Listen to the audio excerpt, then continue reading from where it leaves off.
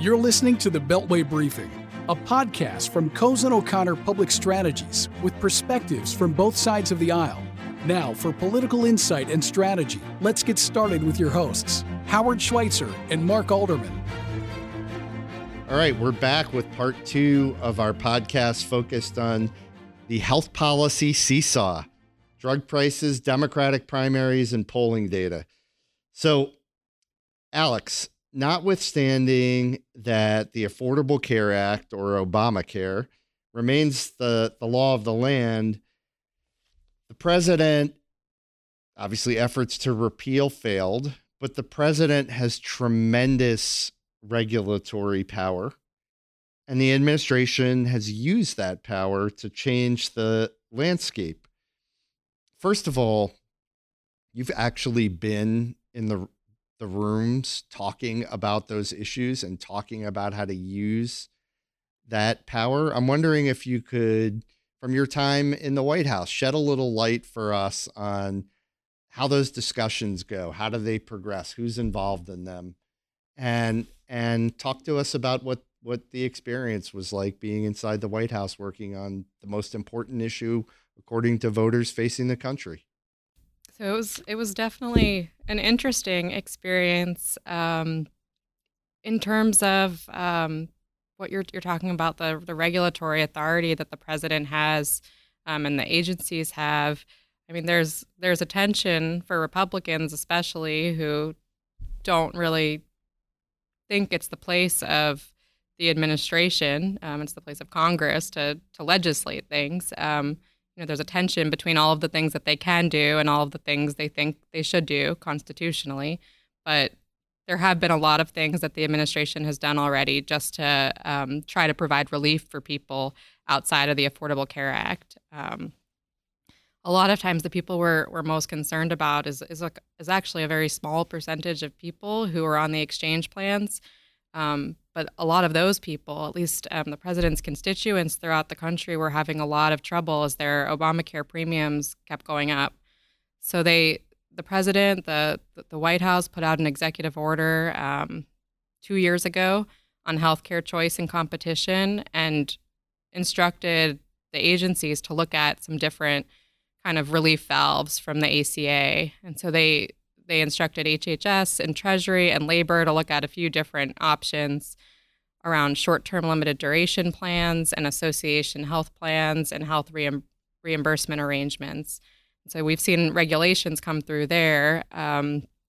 These are helpful to some people, not to all people, but those are some things administratively that have been done in that area. Now they kind of have put out their next executive order, the next kind of roadmap for what's to come on transparency and hospitals and insurers. The White House is asking the HHS to ask hospitals and insurers to be more transparent with their prices through regulations. And so we're expecting to see a lot of that come out in the next several weeks. Great. And Alex, give us some more flavor of, I want to hear stories. Give us some more flavor. I mean, look, this is a huge issue, and you were in the room. Were you, Alex, in the room when the president, in his infinite great wisdom, or however he called it, when he declared that healthcare was complicated? I actually was. So how did you agree with him? I mean, healthcare is complicated.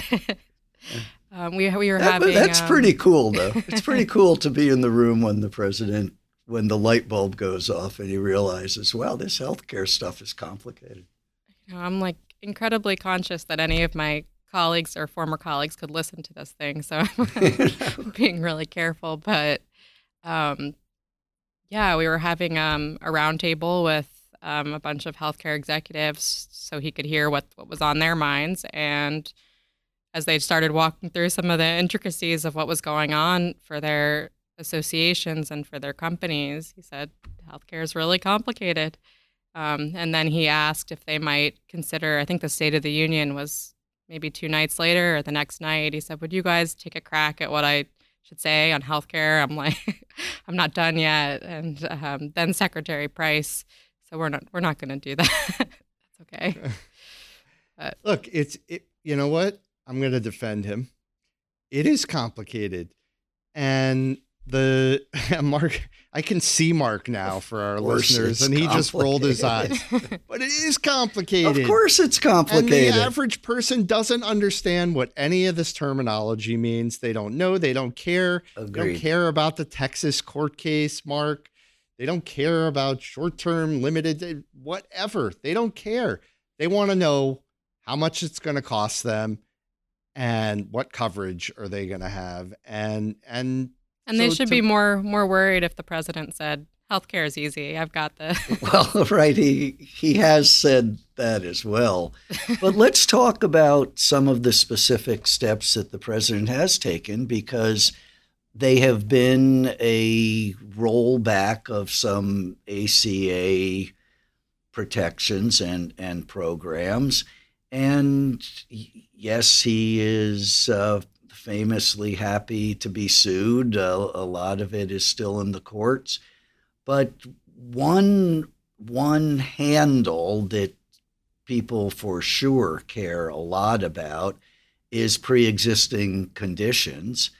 And that was a big idea in the 2018 election. The president keeps saying that I think he actually said, literally, you can keep your pre-existing condition, which is kind of a medical statement. I think he means the opposite when he's. I think he may have meant the opposite exactly, but the 1332 waiver, Alex, without getting too deep into the weeds, that allowed the states to issue policies without protection for pre-existing conditions is something that the Democrats are trying to force a vote on in the Senate. So it isn't as simple as saying that the administration is trying to improve the ACA. The administration continues to try to erode the ACA. And maybe, Howard, people don't care about the Texas case until somebody declares that the insurance they have has gone away. Then they will care. I think it'd be hard at this point, Mark, for anyone to say the Affordable Care Act is working. I mean, I'll give you that it's a big accomplishment of Obamacare and President Obama that now everyone wants to hold on to protecting people with pre-existing conditions. That was talked about a lot during the ACA debate, and it's a big part of it. And now that's everyone's position. So that's something. But the ACA is still not working. So it's not the administration. They would say it's not our role to find ways to beef it up. They're looking for ways for people who can't afford insurance to give them options, and for states to let them govern their own health insurance markets like they always have. But states, for the most part, also want to protect people with pre-existing conditions. It's just they should be able to do that and make those decisions based on the circumstances they have. Well, the ACA is, as we all know, 2,000 pages, and some of it is working and some of it isn't working. And the Democrats' position, the moderate Democrats' position is let's fix it, which is not something that the Republicans in the Senate or in the House when they were in charge have been willing to do. Because so I think the only ways to fix it are to throw even more money at it. So whose taxes are you raising to do that? Where are you pulling the money from? What are the fixes? Why are we repealing Medicaid expansion? Medicaid expansion? Because, you guys tried to repeal it 117 times and ultimately failed by one vote when John McCain turned thumbs down. If the case that the Trump administration refuses to defend succeeds in invalidating the Affordable Care Act, millions of people who were put on the Medicaid rolls under the ACA in states that elected, as you say, to offer Medicaid expansion. They're going to be dumped back into the pool of the uninsured. Why is that good? Well, first of all, I don't think that's going to happen. I think it became really clear during the debates about repeal and replace that the states that decided to expand they don't want to take these people off their Medicaid rolls. But with the Trump administration, what they would say they're focused on is helping people pull themselves out of poverty. And so they're not looking to brag about the number of people that we have on government assistance programs. We want to help people find jobs, and they want to help people get out of these programs. And so Medicaid expansion, while it is good for some people, people with chronic conditions and who really can't find work, the program has become very bloated, and there's a lot of fraud, waste, and abuse in it. There's a whole hearing on this tomorrow at the Senate Finance Committee. A lot of times I think that's a talking point, but for Medicaid expansion, it's very real. The bar to figuring out who's eligible and who's not is pretty low. Well, I think we're going to degenerate into Democrat and Republican talking points if we're going to hear about fraud and abuse in the Medicaid program. So let's go back to drug pricing, because that's consuming a lot of the oxygen in Washington these days, and frankly, nationally. Many of the states are trying to address the issue of drug pricing on a state level, but certainly in Washington, you've got an administration plan, you've got a bipartisan plan in the Senate Finance Committee. You talked about that a little bit earlier, Alex. Nancy Pelosi, Speaker Pelosi has her plan. Alex, give us an overview of what the issue's about and the key proposals that are out there, and then let's talk about it a little bit more. So in drug pricing, there's a House bill. As Mark noted, the Elijah Cummings bill now, but it was the Nancy Pelosi bill, and it's been marked up. It's being looked at by 3 committees there. There are a number of policies there. The ones that are being talked about the most are requiring the HHS secretary to negotiate maximum prices for at least 25 drugs. This is a big policy change.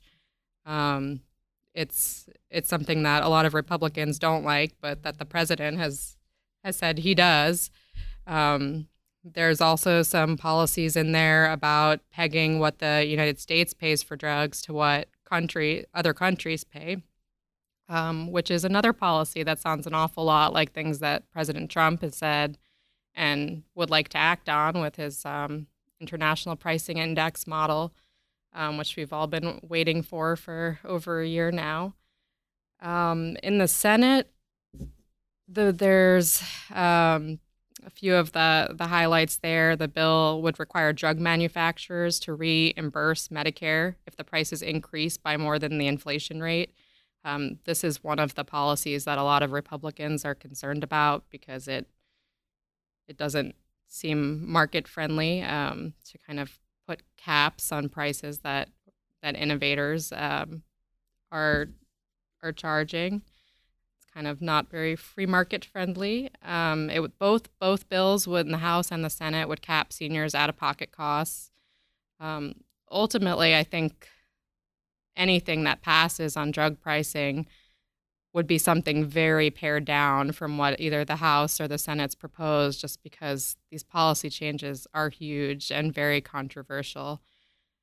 But we're still a lot of folks in the healthcare industry are concerned about them because whether or not this is going to pass, we still don't want members on record as supporting some of these policies that we view as unfavorable. Is this a partisan issue, Mark? It is less partisan than it might appear. There is a tremendous amount of agreement about the need to do something, and I think there is agreement about the kind of reforms that are necessary.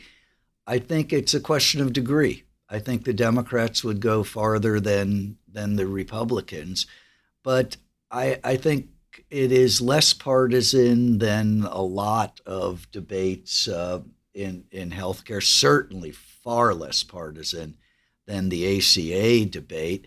I don't think, though, that anything will get done, and I'm going to come full circle to something the two of you agreed on earlier that I disagree about. I think the House is going to pass the Cummings bill and send it to the Senate. I don't think there's going to be time on the Senate calendar because of impeachment and because of the predicted trial for the Senate to do the hard work of taking up drug pricing this year, and then it's 2020. And then it gets much, much harder to do anything. And I think that impeachment, whether you're for it or against it, up, down, or sideways, I just think as a calendar matter, it has probably put an end to the possibility of drug pricing legislation coming out of Congress this term. But the Republicans, I think, Alex, and the Democrats agree on two fundamental points, right? One is that there should be a cap on the out-of-pocket expense for seniors, whether it's $2,000 or $3,200 or pick a number. But that is a core element of both parties' approaches to this. And I think both parties agree on the principle of Medicare negotiating drug prices, but then it starts to break down when you get into the details of how to do that. So what you're saying, Mark, is that it's complicated. I think you could say that drug pricing is complicated. Okay, right. Just checking. Right. Okay. Surprise medical billing is, Alex, another issue we've been hearing a lot about this year. Explain the issue and talk to us about whether Congress will get something done on surprise billing. So surprise billing, that's something you've heard the president talk about, the House talk about, the Senate talk about. And it is pretty much referring, at least here, to a situation where you either go in to an emergency room for emergency care when you don't have an opportunity to think about, what hospital you're going to, or whether you're whatever provider you might see when you go into the ER as part of your insurance plan, or it refers to even a scheduled operation or procedure at a hospital, usually, where your doctors are in network, maybe your surgeon's in network, but you didn't know this. The anesthesiologist at the same hospital that's in your network, or the radiologist, they're out of network. So patients get, after the fact, very large bills that they weren't prepared for, and understandably are very upset. And so this is an issue that a lot of politicians care a lot about, because a lot of constituents care about, because it doesn't seem like common sense to allow these surprise bills to go out. And there are kind of two main solutions that have been talked about. One would set the amount that could be charged for a procedure, or that a patient could have to pay, to the in-network amount. So even if you're seeing an out-of-network doctor, they're not going to be able to charge you more than the in-network amount. So you're pegging it to an amount. And the other one would allow for a sort of arbitration process where the providers and insurers have a conversation about it and arbitrate the decision. And the insurers are coming out on one side of the issue, and the providers are coming out on the other. And that is roughly where the debate is. It's interesting because it's less an R&D thing, Republican and Democrat thing, than it is a payer-provider thing.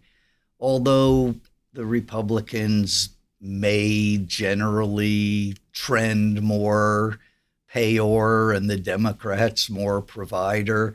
But this isn't really a partisan thing. It is a schism in the delivery system of medicine, where payers and providers are at odds with one another, as they often are.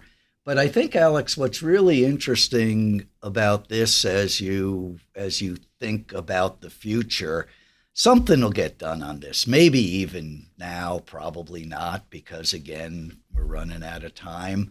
But there is enough consensus that something has to get done, that some cobbled together legislation, I think, may come out not really solving the problem. What is going to solve the problem is when payers become providers and providers become payers, which is the underlying direction that the healthcare industry is taking.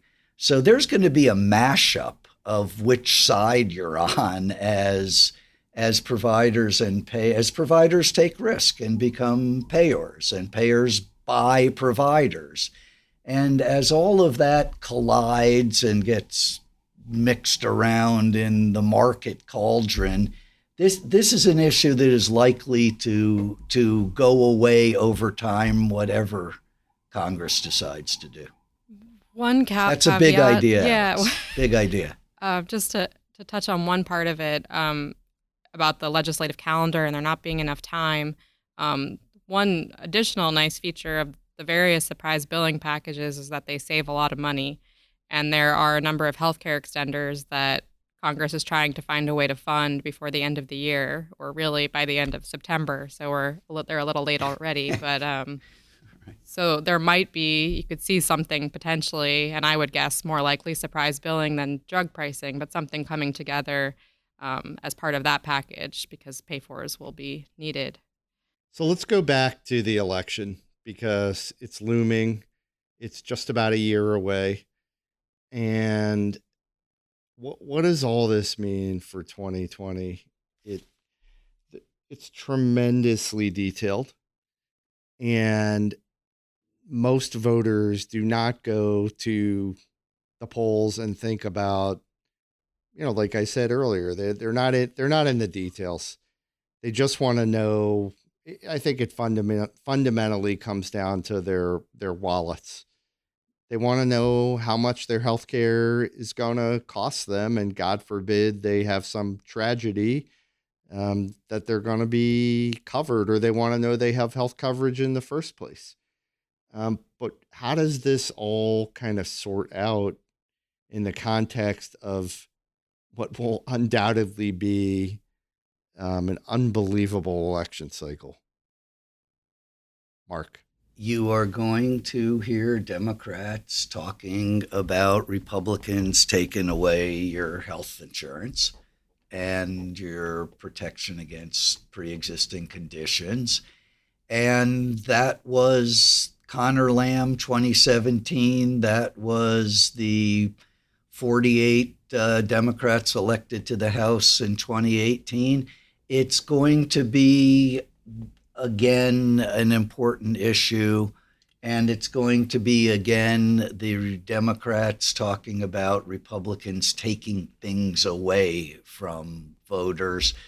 But having said all of that, there are so many moving parts here, like, for example, who the Democratic nominee is, like, for example, what happens with the next year. The